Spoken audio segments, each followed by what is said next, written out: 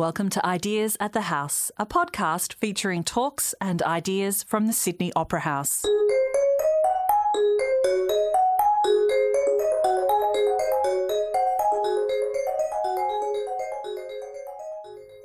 Mothers, daughters, sisters, lovers, femmes and friends. 5 incredible LGBTQI+ writers share a personal tale about their relationship to womanhood. Intimate, considered, and as always, rooted in community. Hosted by Maeve Marsden, recorded live at the Sydney Opera House for All About Women 2022.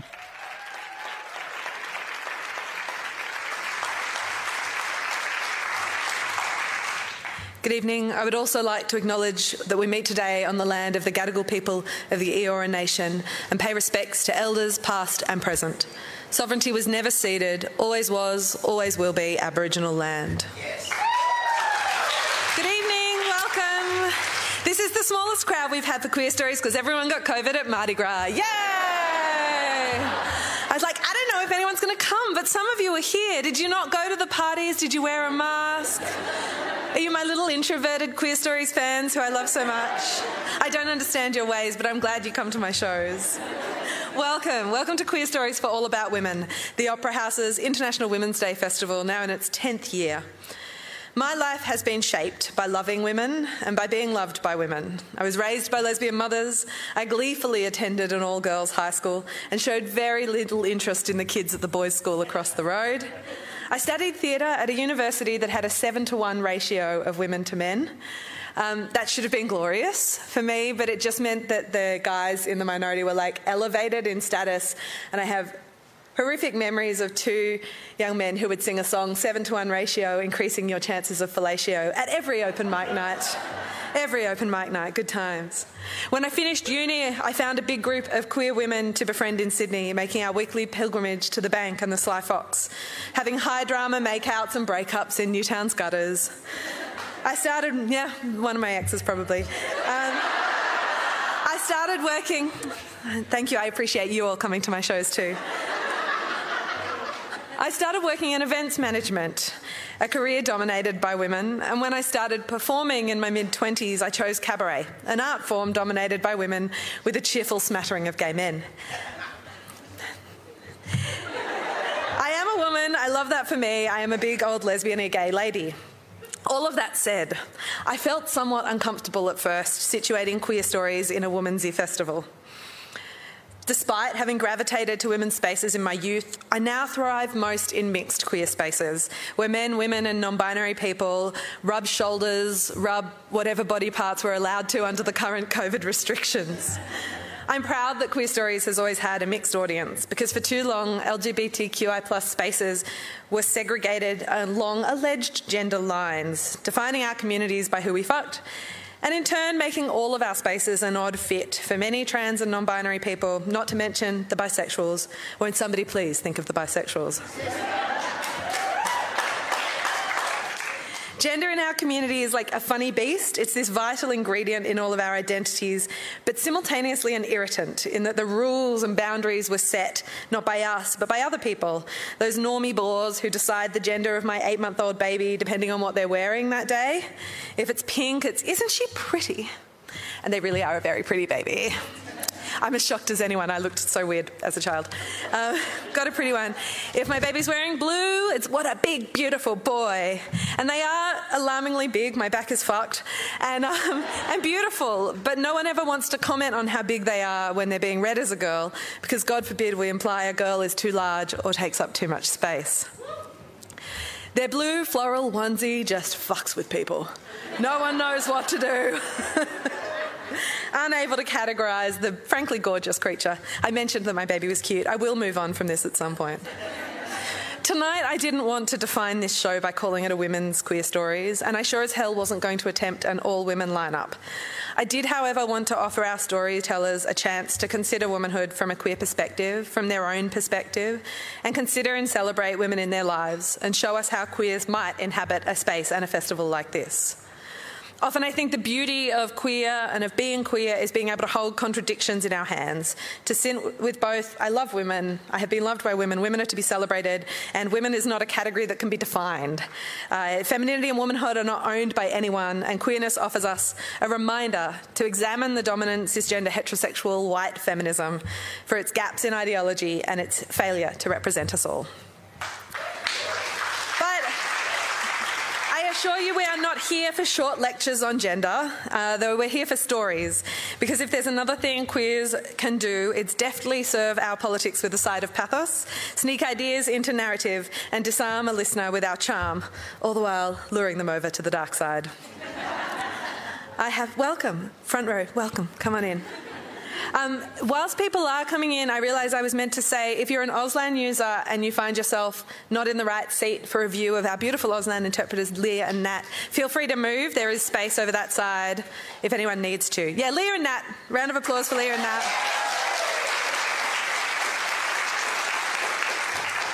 Other artists have writers that are like, I need beer and I need red M&Ms. Mine is like, I need my specific Auslan interpreters, Leah and Nat. So they're my ride or dies. I have 5 absolutely charming storytellers here for you tonight, a gaggle of total dreamboats. To kick us off, we'll welcome the first one to the stage. Oh, I'm going to talk about them first, but thank you for the... I really like that you're all here for preemptive clapping. Applause is welcome. I don't know who you are, but I'm enjoying you. There's a specific enthusiasm coming from that. You're definitely not one of my exes.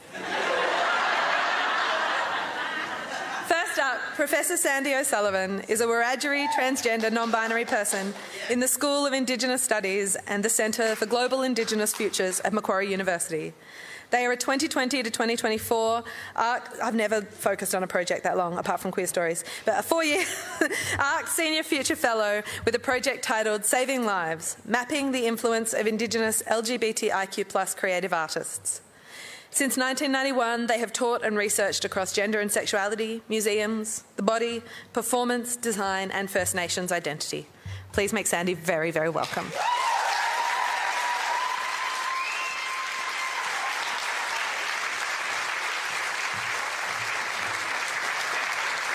Hello.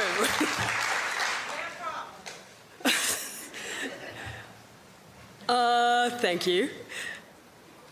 Thanks to the always owners of the land on which this beast of an opera house resides, this land is not ceded, so I acknowledge the Gadigal people of the Eora Nation and pay my respects to all their elders. So I'm a trans non-binary Wiradjuri person. For me, relationality is everything. Trying to make things work while mostly failing and joking along the way has actually been my super strength. I'm going to talk about it a bit tonight. I left school in the 1970s at 13. I knew the system wasn't designed for me, but I wanted to learn, and you know, for what it's worth, I am a professor now, so there's that. But some things, truthfully, are not about the amount of time that you put in. Sometimes it's the stuff along the way, the revelations and the joy, and even the truth. So I spent a lifetime, well, not quite, because I'm still living it, trying to be a woman. And it never worked out, never, because it's not who I am. But I'd love to tell you, actually, about 3 women, this is what I'm talking about tonight, that reminded me that my relationship to them wasn't contingent on me being something that I'm not. My favourite stories of these clever women involve the long game, a memory of an event, a bit of wordplay, so that's inside a language. And the idea of knowing and joking over time, it's this remembering, recalling, retelling, embellishing, and it's often called sisterhood, but for me, I'll need a different naming. And it's helped along by the way that Kim Tallbear talks about relationality. It might have taken me an age to work out who I am, but I grew up with a mother who encouraged me to be that person, even when the world wasn't quite ready, and definitely I wasn't. She spent my life telling me to be free of the expectations of others, because she knew who I really was. With Alzheimer's and struggling to remember things, Mum told me exactly that weeks before she died. Mum's humour was always fun, and it was a little bit self-deprecating, which I may have adopted. And she knew when to take things seriously and when to joke. Mum used to tell this story of having scarlet fever before the availability of antibiotics, so they didn't come in really until the mid-40s. The doctor at the time sent her home telling my grandmother to put Mum in front of the fire, give her some tea and hope for the best. Mum, feeling sorry for herself, said to my grandmother, "I'm poorly, aren't I, Mama?" Which my grandmother found hilarious. Mum would often recall this and retell this as a memory of her overly dramatic childhood self. At the same time, she absolutely could have died. She had poor eyesight her entire life because of that fever. But the retelling of it became important. In Mum's retelling, she saw her own true self, how she came to make sense of the world, that she needed some time and needed some sympathy and also needed a laugh, that laugh from her mother. Weeks before Mum died, she was really sick. I said to her, "You're poorly, aren't you, Mama?" It was a bit cheeky. Through everything, pain, fear, and the fog that comes with end-stage Alzheimer's, she remembered and she laughed, because of course she did. Professor Bronwyn Carlson is my colleague, a staunch Aboriginal woman and queer ally. Just by example, she set up and funded an entire international symposium on Indigenous queer performance, the first of its kind, even though it wasn't her field, just because she wanted to support a PhD student. Amazing person. A number of years ago, I led Bronwyn to Connecticut to see the severed arm of a 13th century saint, Saint Edmund, in fact. I can imagine now that you're wondering how this is either a queer story or a story that celebrates womanhood, or even Bronwyn. So far we have me, a non-binary person, and St Edmund, a bloke who died nearly 1,000 years ago, whose arm is housed on a small island off an island that's shared with the Catholic Psych Institute, a place where priests are rehabilitated before they find another parish to move them to. But just stay with me. I know, again, queer stories. I knelt down in front of the glass that housed St Edmund's mummified arm, which actually looks a lot like an arm. Bronwyn came over to me and stood there waiting very respectfully, and I said, "Hang on, I'm just getting a selfie." She, of course, had thought I was praying. So when I said this, Bronwyn immediately started cackling in this really quiet chapel. And suddenly she was relieved of the weight of the world that had taken its toll in the days before as she learnt of the passing of a close family member. "I needed that laugh," she said.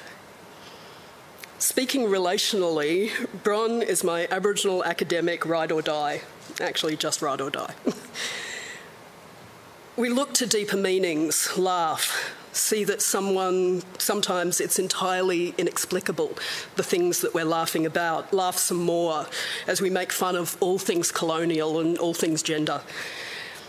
And we both know that sometimes it takes going to an island, off actually Turtle Island, to see the bizarre nature of the colonial project that can be the best distraction ever. When I came out to Bronwyn about my gender, her response was, "That's great news." We still joke about St Edmund. Last year I wrote a scathing piece on how the Catholic Church has recently published edicts around transgender people, ignoring their own trans saints, there's at least 15 of them, originally canonised because of their transness. Bronwyn read it and sent me 2 words, St Edmund. My sister Gina just had a birthday. She wrote on Facebook that I will be 59 forever. An insider joke on not agreeing to turn the next decade a riff on 39 forever, right? But it was also a reminder that she won't live another year. Gina, a clever, incredibly funny Wiradjuri mother, grandmother and great-grandmother, will join Mum in the hereafter too soon, as she would say in her own dreaming. Through this last part of her life, She's made humour and adventure her mainstay, because of course she has. She's reminded me often that we can only be the people that we are, but we can keep expecting more from everyone else. And we can keep doing more. Yeah, why not? And we can keep doing more. We can do everything. Her relationality has made me so grateful to have insights into the ways our lives can be lived. She's also pretty queer. She bucks the ideas that people have of her as an Aboriginal mother, grandmother, or great-grandmother. And in the final act of her life, she's doing and saying all of the things that remind us that humour and joy in life are absolutely the best gift. So we're catching up this Thursday, staying at an Airbnb that has 2 beds, one smaller than the other. Gina has called dibs on the big one by saying, "I'm dying of cancer, you have more Airbnbs in your future." And in the way that siblings are, I responded with "fuck off." And we laughed, of course. There's no taboos, there's just relationality. And I'm getting the bigger bed.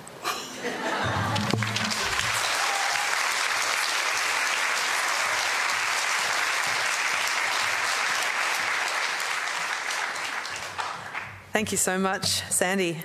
Next up, Debbie Millman is an author, educator, curator, and host of the podcast Design Matters, one of the first and longest-running podcasts, running for the past 17 years.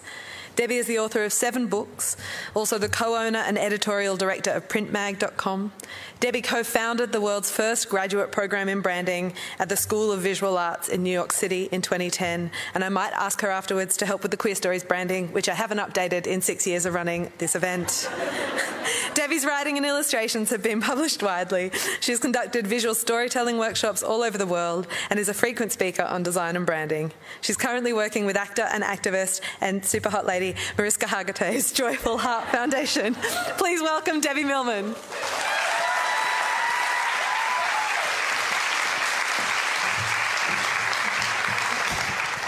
Thank you, Maeve. It's such an honor to be here.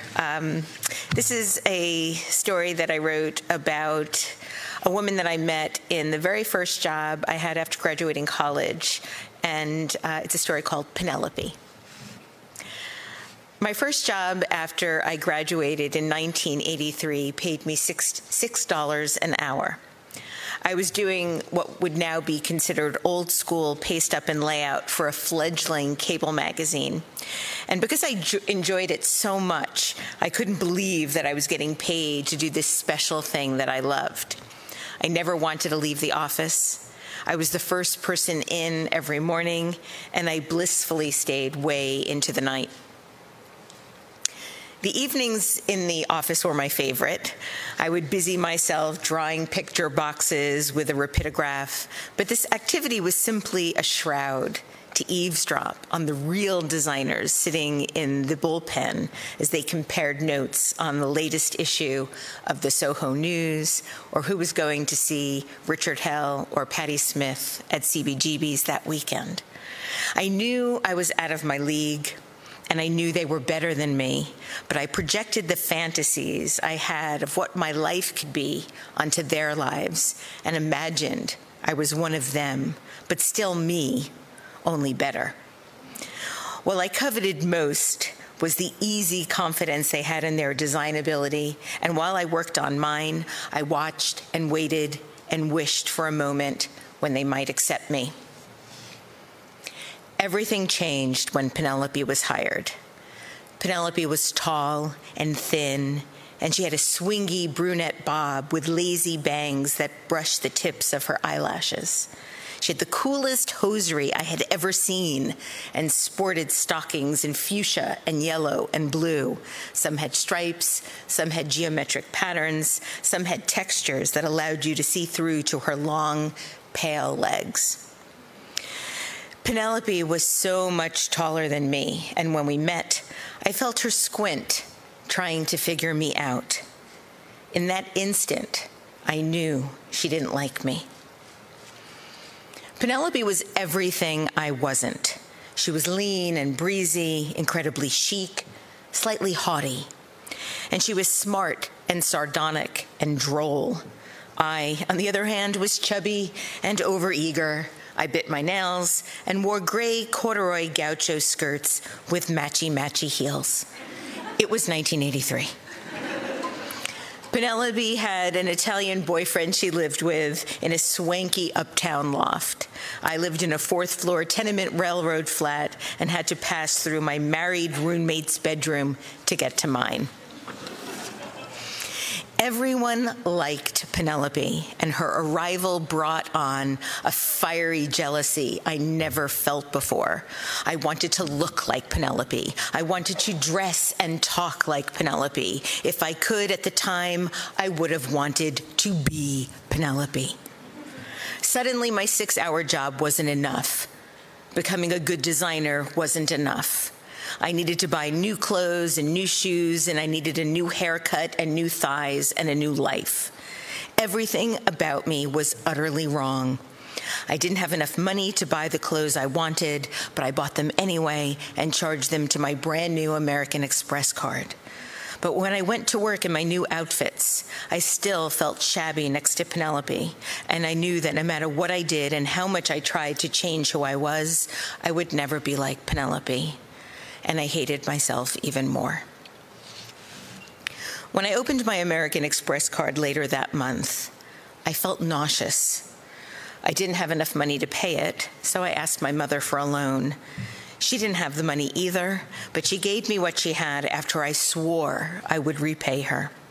And though I managed to scrape by, I never seemed to have as much money as I needed. I wanted new things, and I kept wanting more. I told myself if I could just save $1,000, everything would be okay. I would pay my bills and buy new things, and I would feel better about myself, and I would be secure. I would feel safe. And with that, despite the fact that I actually still loved my job, I started thinking that perhaps I should try to find another one that paid me better. And I did. Shortly thereafter, I was offered a job at a real estate development company in Westchester as their director of marketing. It was a big title with a big increase in salary. Now I would be making $25,000 a year, and it came with a car. I took it. Everyone congratulated me on my good fortune and the potential of this prestigious new opportunity. But after the last day at my old job, after saying goodbye to Penelope, I went straight home and, fully dressed, climbed into bed, pulled the blankets over my head, and cried. I hated my new job for the entire time I was employed there. I hated the work, and I hated real estate, and it took me a whole year to save $1,000 I needed to ensure my financial security. I thought about this money every day driving the long, gray commute to and from work. But by the time I reached my goal, I realized that I actually needed $2,000 to really feel safe. Or maybe I would need more. And just when I settled in on what it would take for me to feel impervious to life's challenges, I looked out at that long gray landscape and remembered there was a sexy pair of black suede boots at Bloomingdale's, and I realized I needed to keep driving. Now, nearly 40 years later, I'm still driving. It took me a long time to realize that I actually didn't want to be Penelope. I really wanted to be with Penelope. It took 30 years for me to admit that all the powerful, complicated feelings I had for a variety of women over the decades were actually crushes. I also realized that however much I coveted safety and security until I believed, really believed, that I could rely on myself, I'd never feel safe. I stand before you now, a 60-year-old, proud, queer, married woman, proof positive.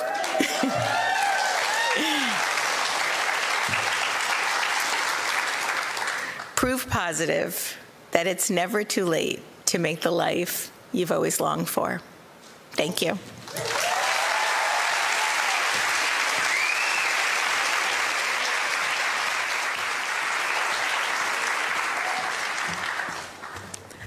Beautiful.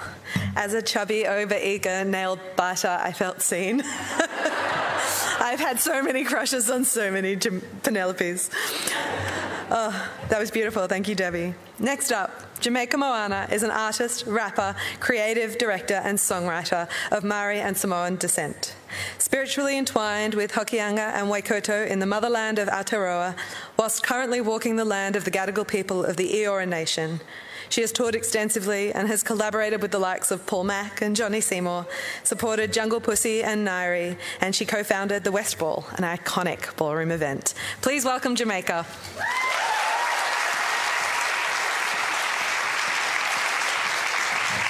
Hello, kia ora. How is everyone? I love it. Okay, so today I want to talk to you about how I became a queer community leader. So this came from 4 pivotal people in my life, and from birth I gained the support from my biological mother, Denise. So Denise, my mother, she's always had my back ever since. I grew up with 5 older brothers, so they're all straight, and there was a very visible difference that I stood out in my family.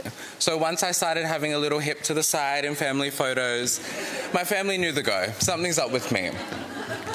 And my mum knew immediately the nourishment and the decision that she had to captivate my love and my identity when I was so young, it could change my entire life, and it literally has. So her being able to love me since a young age before my family really understood these things. As I said, I grew up with 5 older brothers and a father that never had a arm's reach distance to a queer person.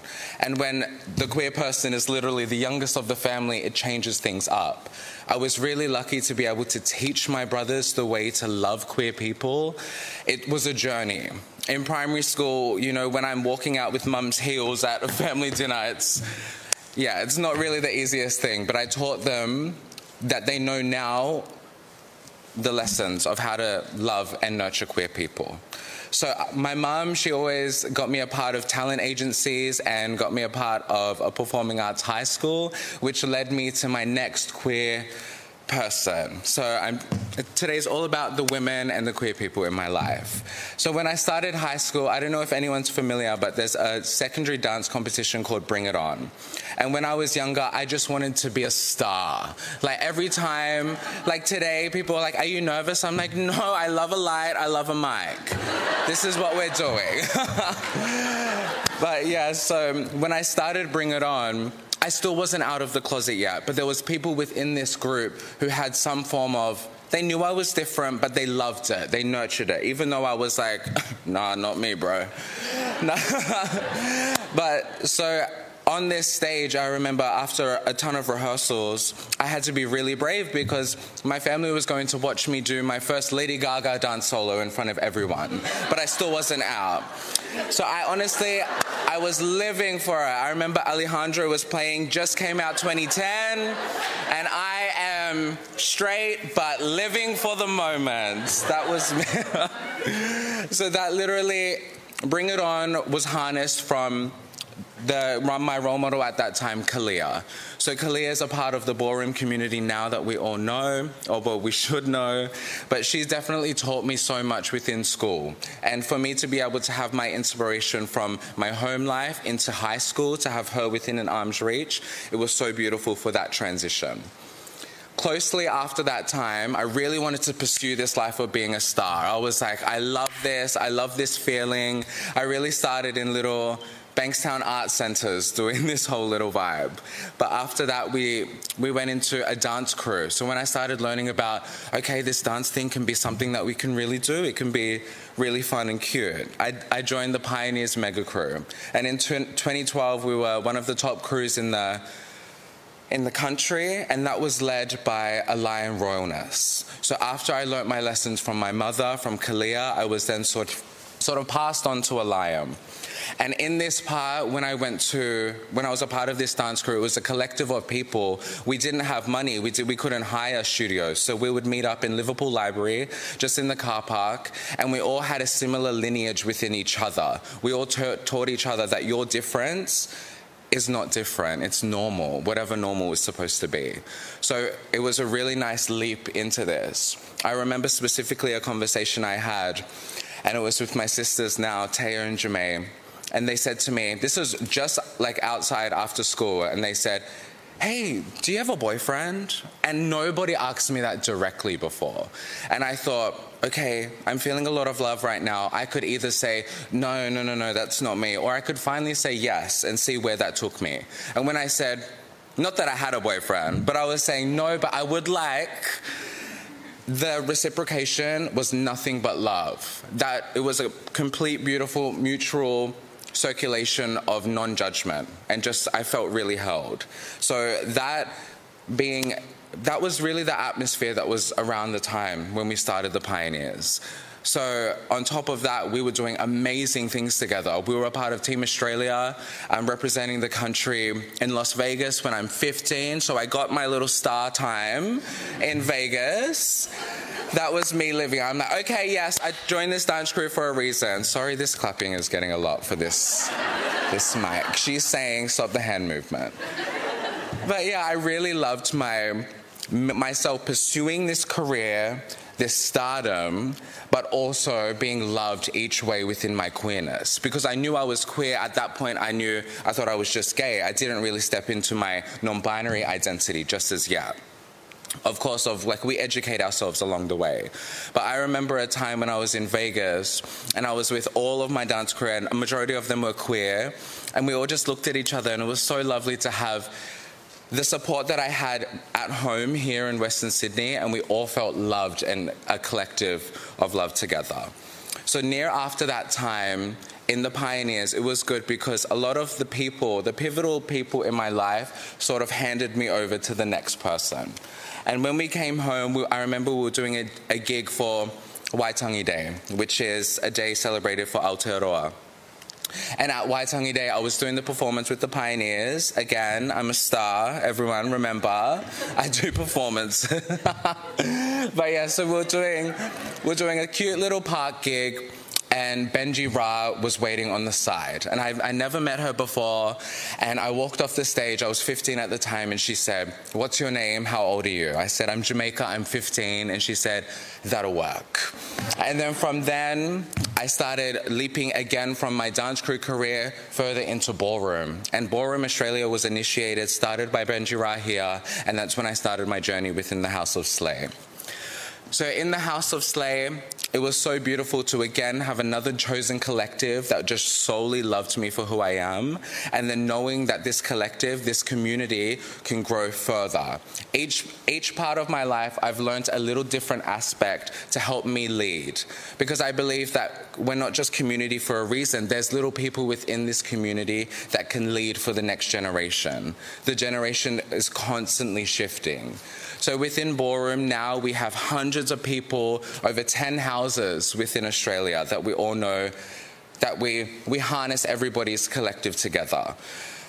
Ballroom was founded upon Black and trans women that, to this day, trans women of colour are the most marginalised minority in the whole world.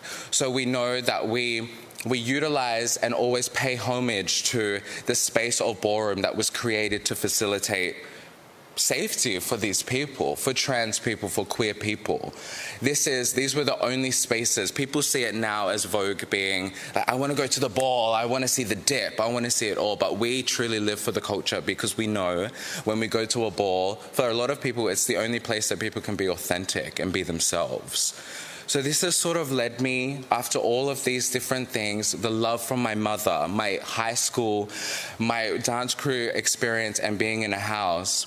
Now I know as a community leader, I'm no longer in a house. I stand by myself. But I know now, I realized a couple years, that people started looking at me the way that I looked at my role models. So at the beginning of my high school career, the person that I reached out within an arm's reach, that was me.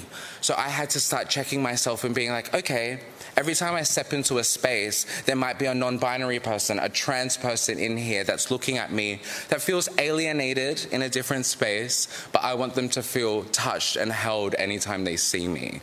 My job is, as mentioned, I am a co-founder of the West Ball. We created the West Ball to defy all of the stigmatic view that it's unsafe in the West. And yes, it may be for some people, but I like to show people that to stay authentic and unapologetic within themselves. We go to balls and live our lives and have such a great night, but I want people within the West Ball to attend the West Ball and to live confident lives afterwards. Walk to Liverpool Station feeling fab, sis. It's safe. I love that. And it's beautiful. I know time's ticking, but there's this young boy, his name's Andy. He lives in Liverpool, and he is such a beautiful young boy, and he came to our West Ball workshops. And in his whole life, he's grown up in Liverpool. He's only young, he's about 15, and he's never felt any lineage or access to people that he's seen on the internet. And to see, there's the clap again, to see it come full circle and know that, okay, the space that I'm providing is going to give him the start of this circulation for one day in a decade. He knows the tools to be able to pass this on. But yeah, so basically, all the lessons that we learn as queer people, it ingrains into history, not just within our minds, but for the next, it's generational for everybody. So these learnings and these lessons that I've been given, I just want to pass it on and ready to give it for the next person. But yeah, thank you so much for listening, everyone.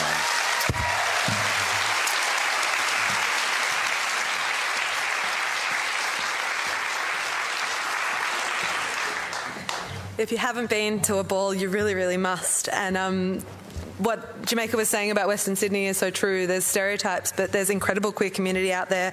The next Queer Stories after this one is at Blacktown Arts Centre, and I would love you to come along to that one too. Next up, Fahad Ali is a molecular biologist, science educator and writer. He is a member of the Palestinian diaspora, a co-founder of the Queer Solidarity Film Festival and the Muslims for Marriage Equality campaign group. He's a community advocate and organiser, and he performed this story at Queer Stories in Western Sydney last month. So if any of you came along then, you're lucky to get to hear it again. It was such a gorgeous piece and a perfect fit for today's theme, so I asked him to come back. Welcome, Fahad.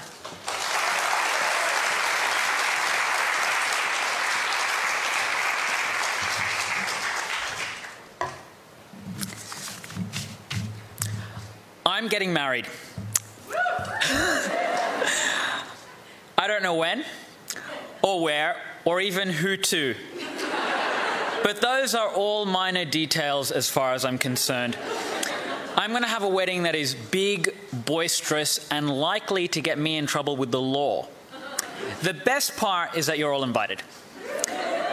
Now, ordinarily, this is every Arab parent's dream. My mum and my aunts have been conspiring to find me a bride since before I could talk. Now, they didn't count on me wanting to be the bride myself. I realised I was gay when I was 11. It happened in a single moment of revelation while watching Rage one afternoon.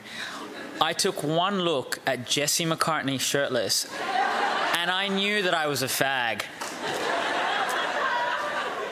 I kept this to myself until I was 17. When I came out to my mum, she burst into tears and told me, "You're going to get AIDS and die." So you can see where I get my sense of melodrama. She would often tell me that all she wanted in life was to see me get married, start a family, and hold her grandchildren. I wanted that too. It just couldn't be with a woman. Mum would often try to coerce or bribe me, though, into considering it. Now, when I was growing up, my parents had a strict prohibition on dating. But the moment I came out, they practically begged me to find a girlfriend. And a few years ago, my mum offered me this pearl of wisdom. You know, there are plenty of gay guys out there who are dating women. Married to women. So when my mum met my good friend Caitlin, she's a ferociously intelligent woman with a PhD in literature, she tried to convince her to convert to Islam and marry me.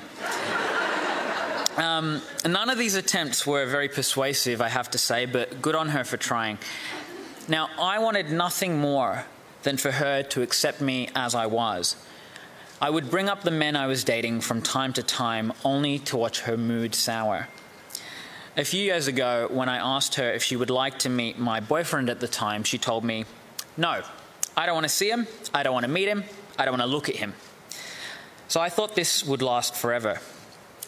Mum was the sort of person who would prepare enough food to feed a village and then freeze most of it for perpetuity.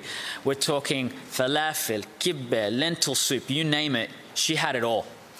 I couldn't visit her house without taking home a week's worth of food. One day she told me, "I really want a chest freezer."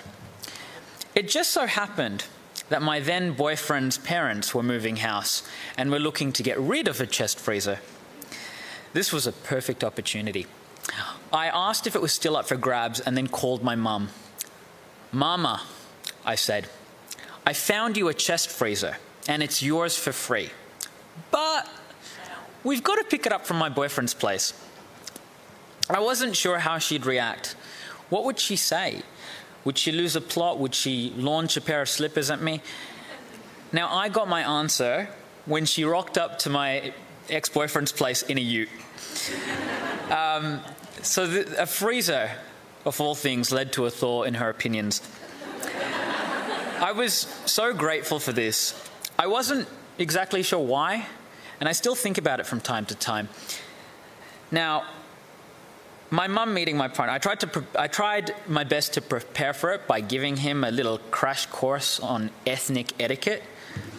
"Remember, you've got to call her auntie," I kept repeating.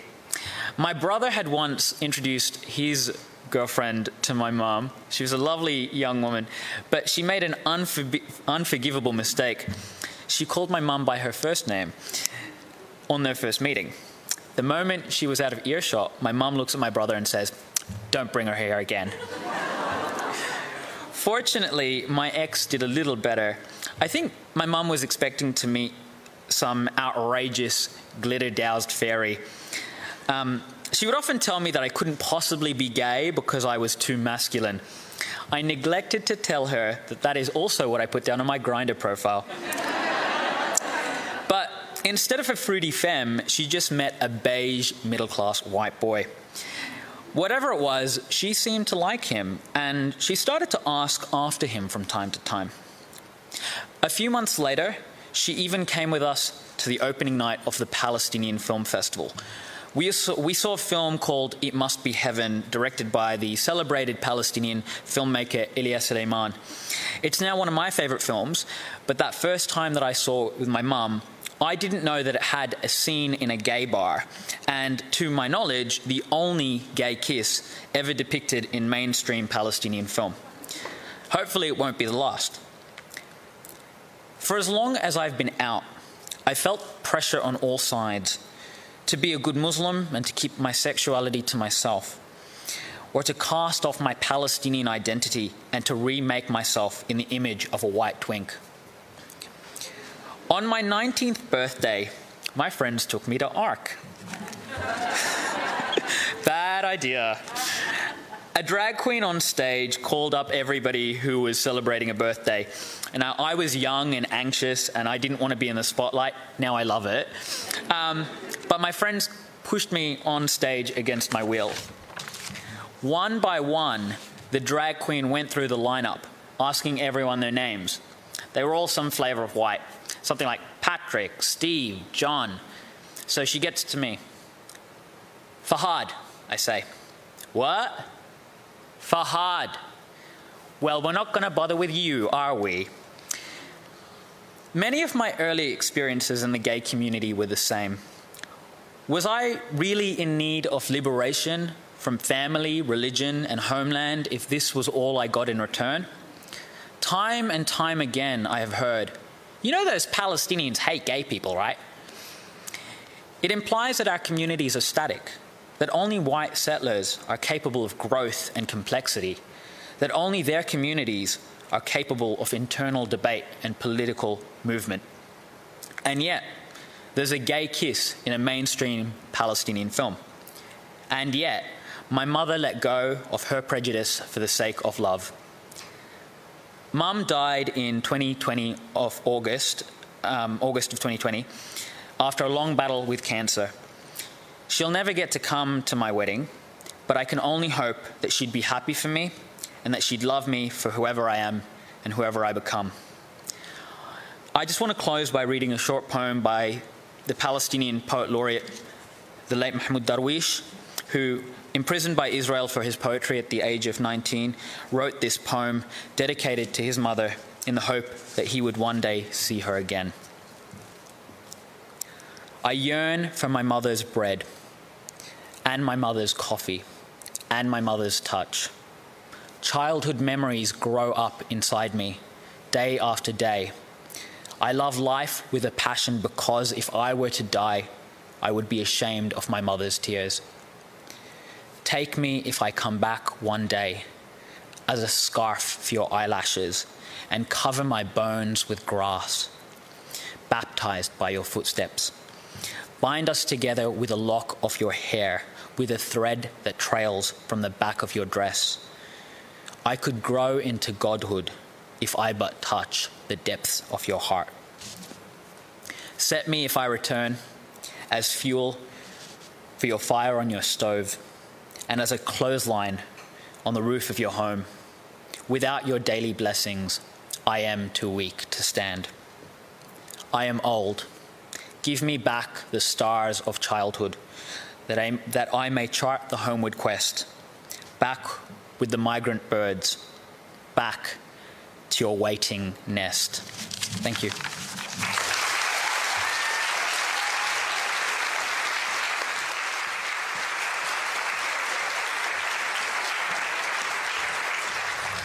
Thank you, Fahad. We're going to stay in the world of poetry and introduce our final storyteller for tonight. Joelle Taylor is an award-winning poet, playwright, author and former slam champion. She's widely anthologized and the author of 4 full poetry collections and 3 plays. Her latest poetry collection, Canto and Other Poems, was published in June 2021 and won the T.S. Eliot Prize. A BBC Radio 4 documentary, Butch, featuring poems from Canto and presented by Joelle, was broadcast in May 2020. And Joelle has recently been commissioned to develop Canto, I really like saying the title, into a spoken word theatre show. Joelle regularly performs across the UK and internationally, touring to Australia, Finland, Singapore, Spain, Estonia, Brazil and Portugal. We're very lucky to have her here. Please welcome Joelle Taylor.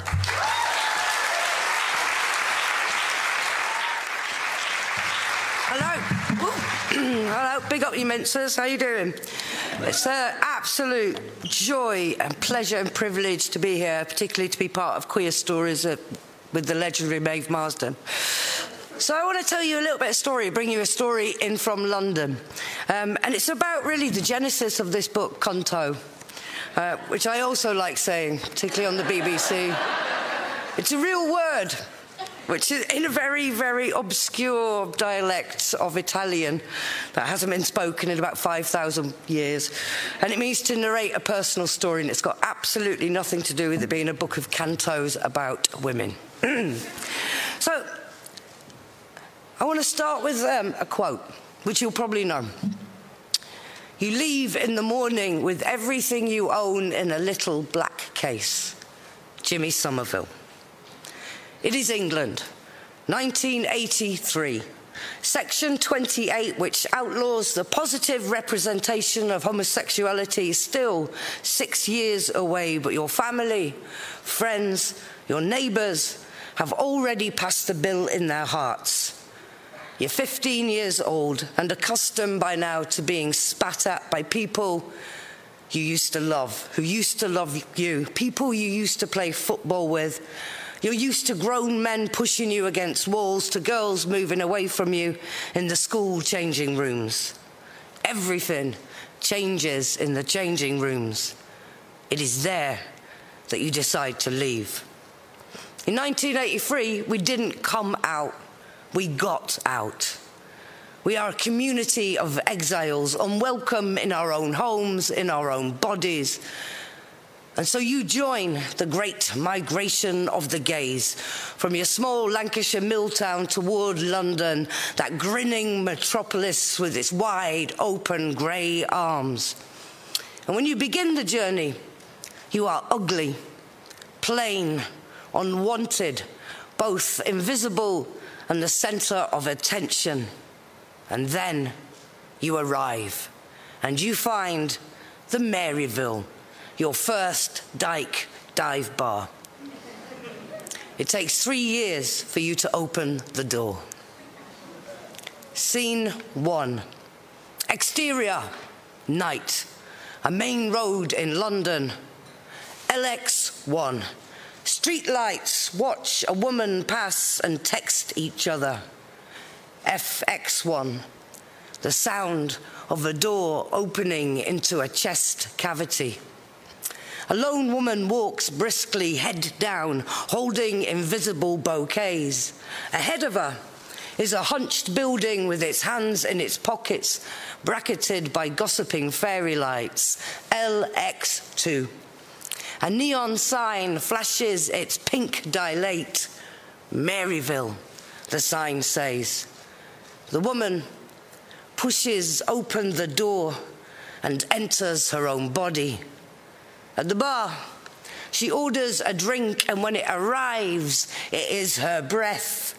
Music is playing. It is the sound of someone being listened to. She notices that she is sitting at every table. When the woman asks her to dance, the whole of her past stands up to dance with her. Her classmates, her teachers, the manager of the shop she worked in over Christmas, the newspaper proprietor, the street she grew up on, an adjacent town, her parents and grandparents, the kid who waited for her after school. The song ends, the world opens, Venus rises. Now, you might not know the story of Venus Rising, but just as an aside, that was the biggest lesbian nightclub in Europe. And I literally moved next to it.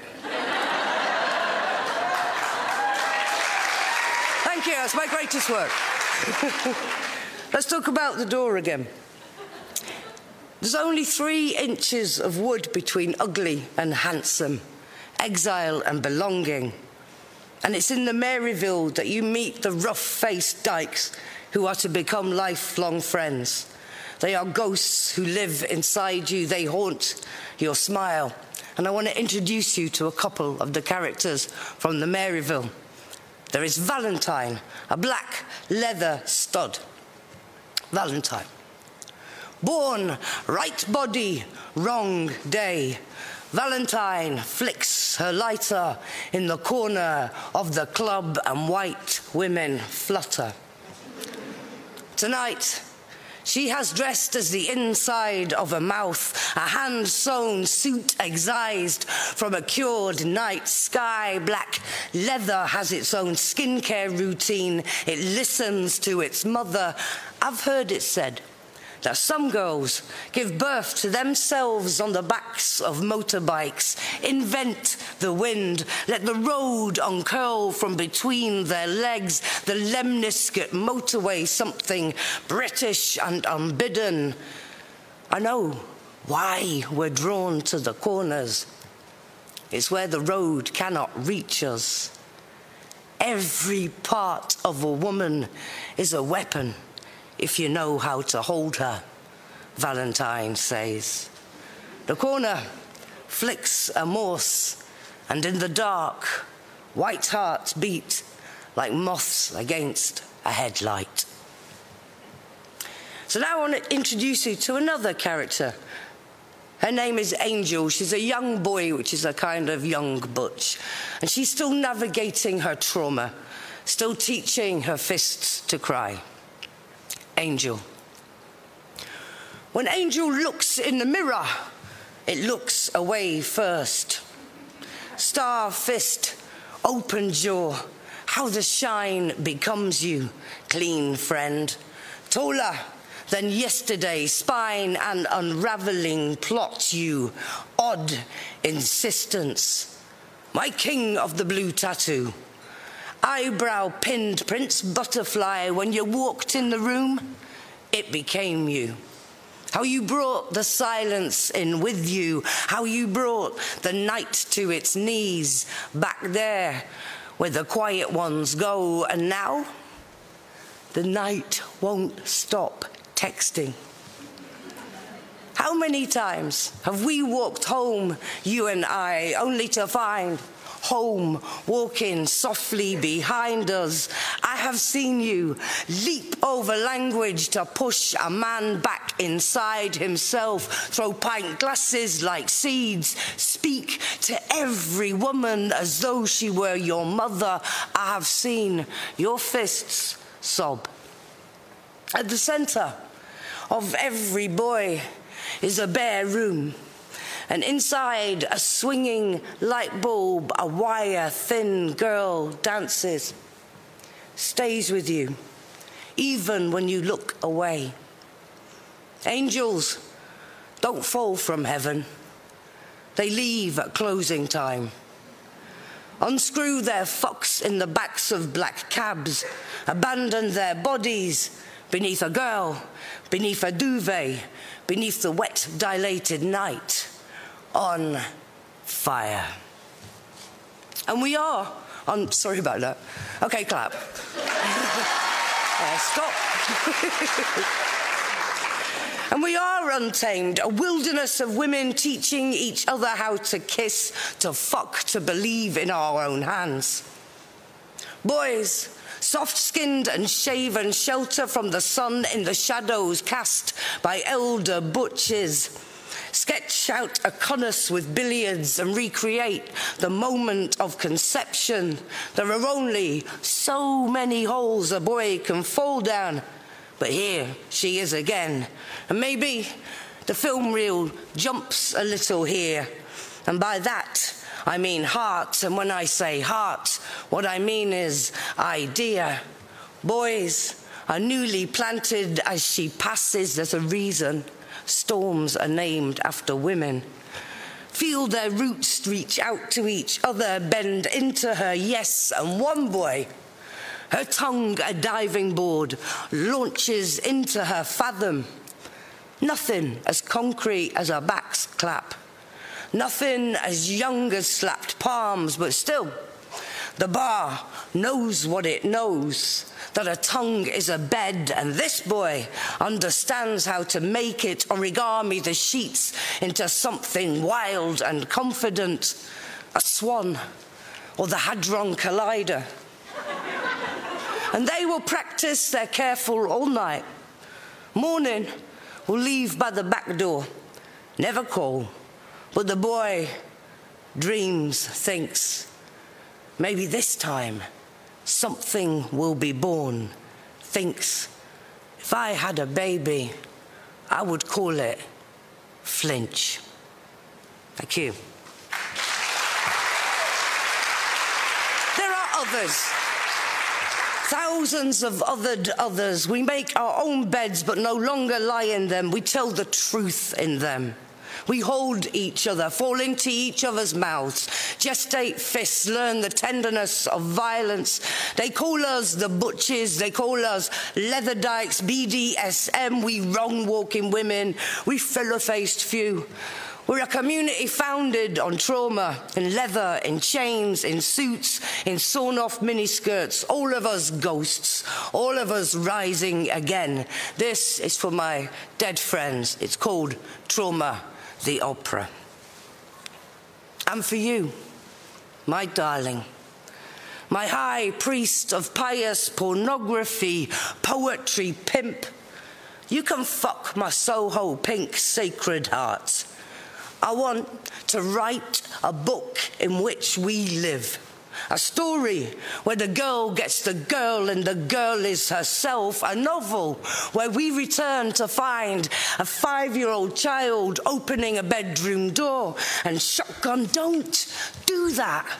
There is still so much to learn. Stop all that opera. But how do I write that if war is God's way of teaching Americans geography, then maybe this, oh God, is God's way of teaching lesbians history?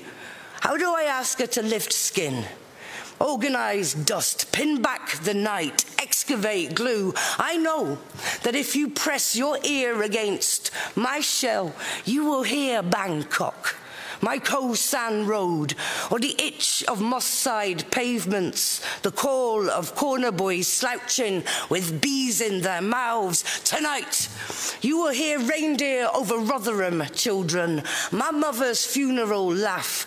You'll hear black women teaching, scratching chalk outlines on blackboard skin, unpicking acronyms by candlelight. My shell sings the sirens of Chechnya. My song seduces war. Listen, can you hear a child ticking?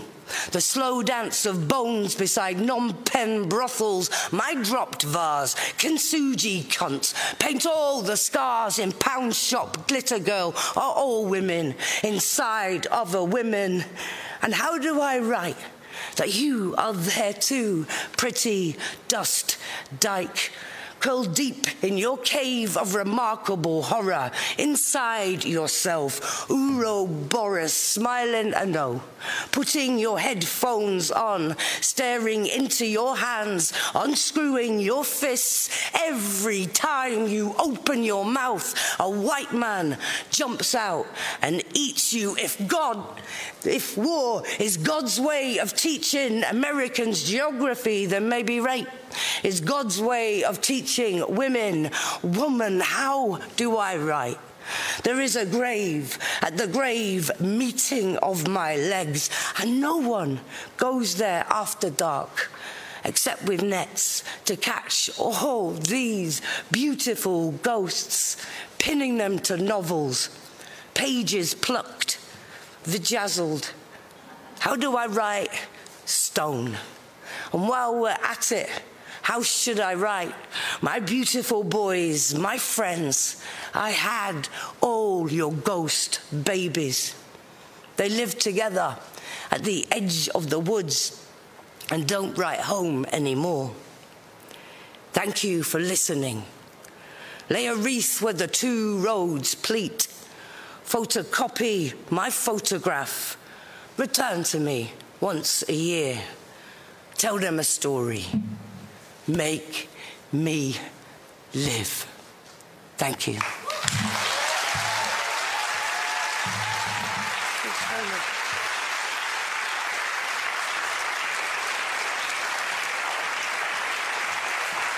What a note to end on. Fantastic. Thank you, right?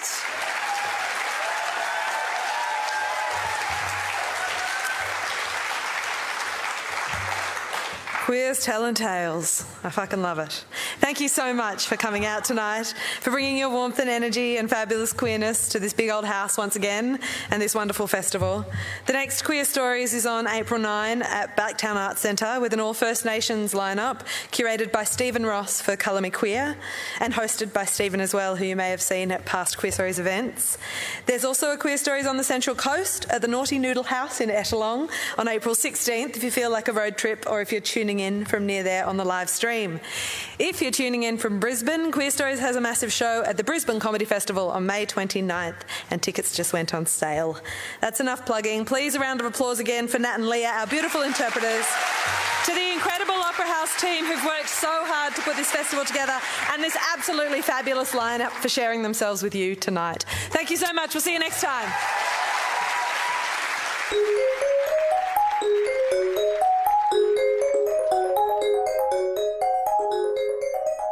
Watch this talk and others at All About Women 2022 on Stream, the new streaming service from the Sydney Opera House. Register for free now and start watching.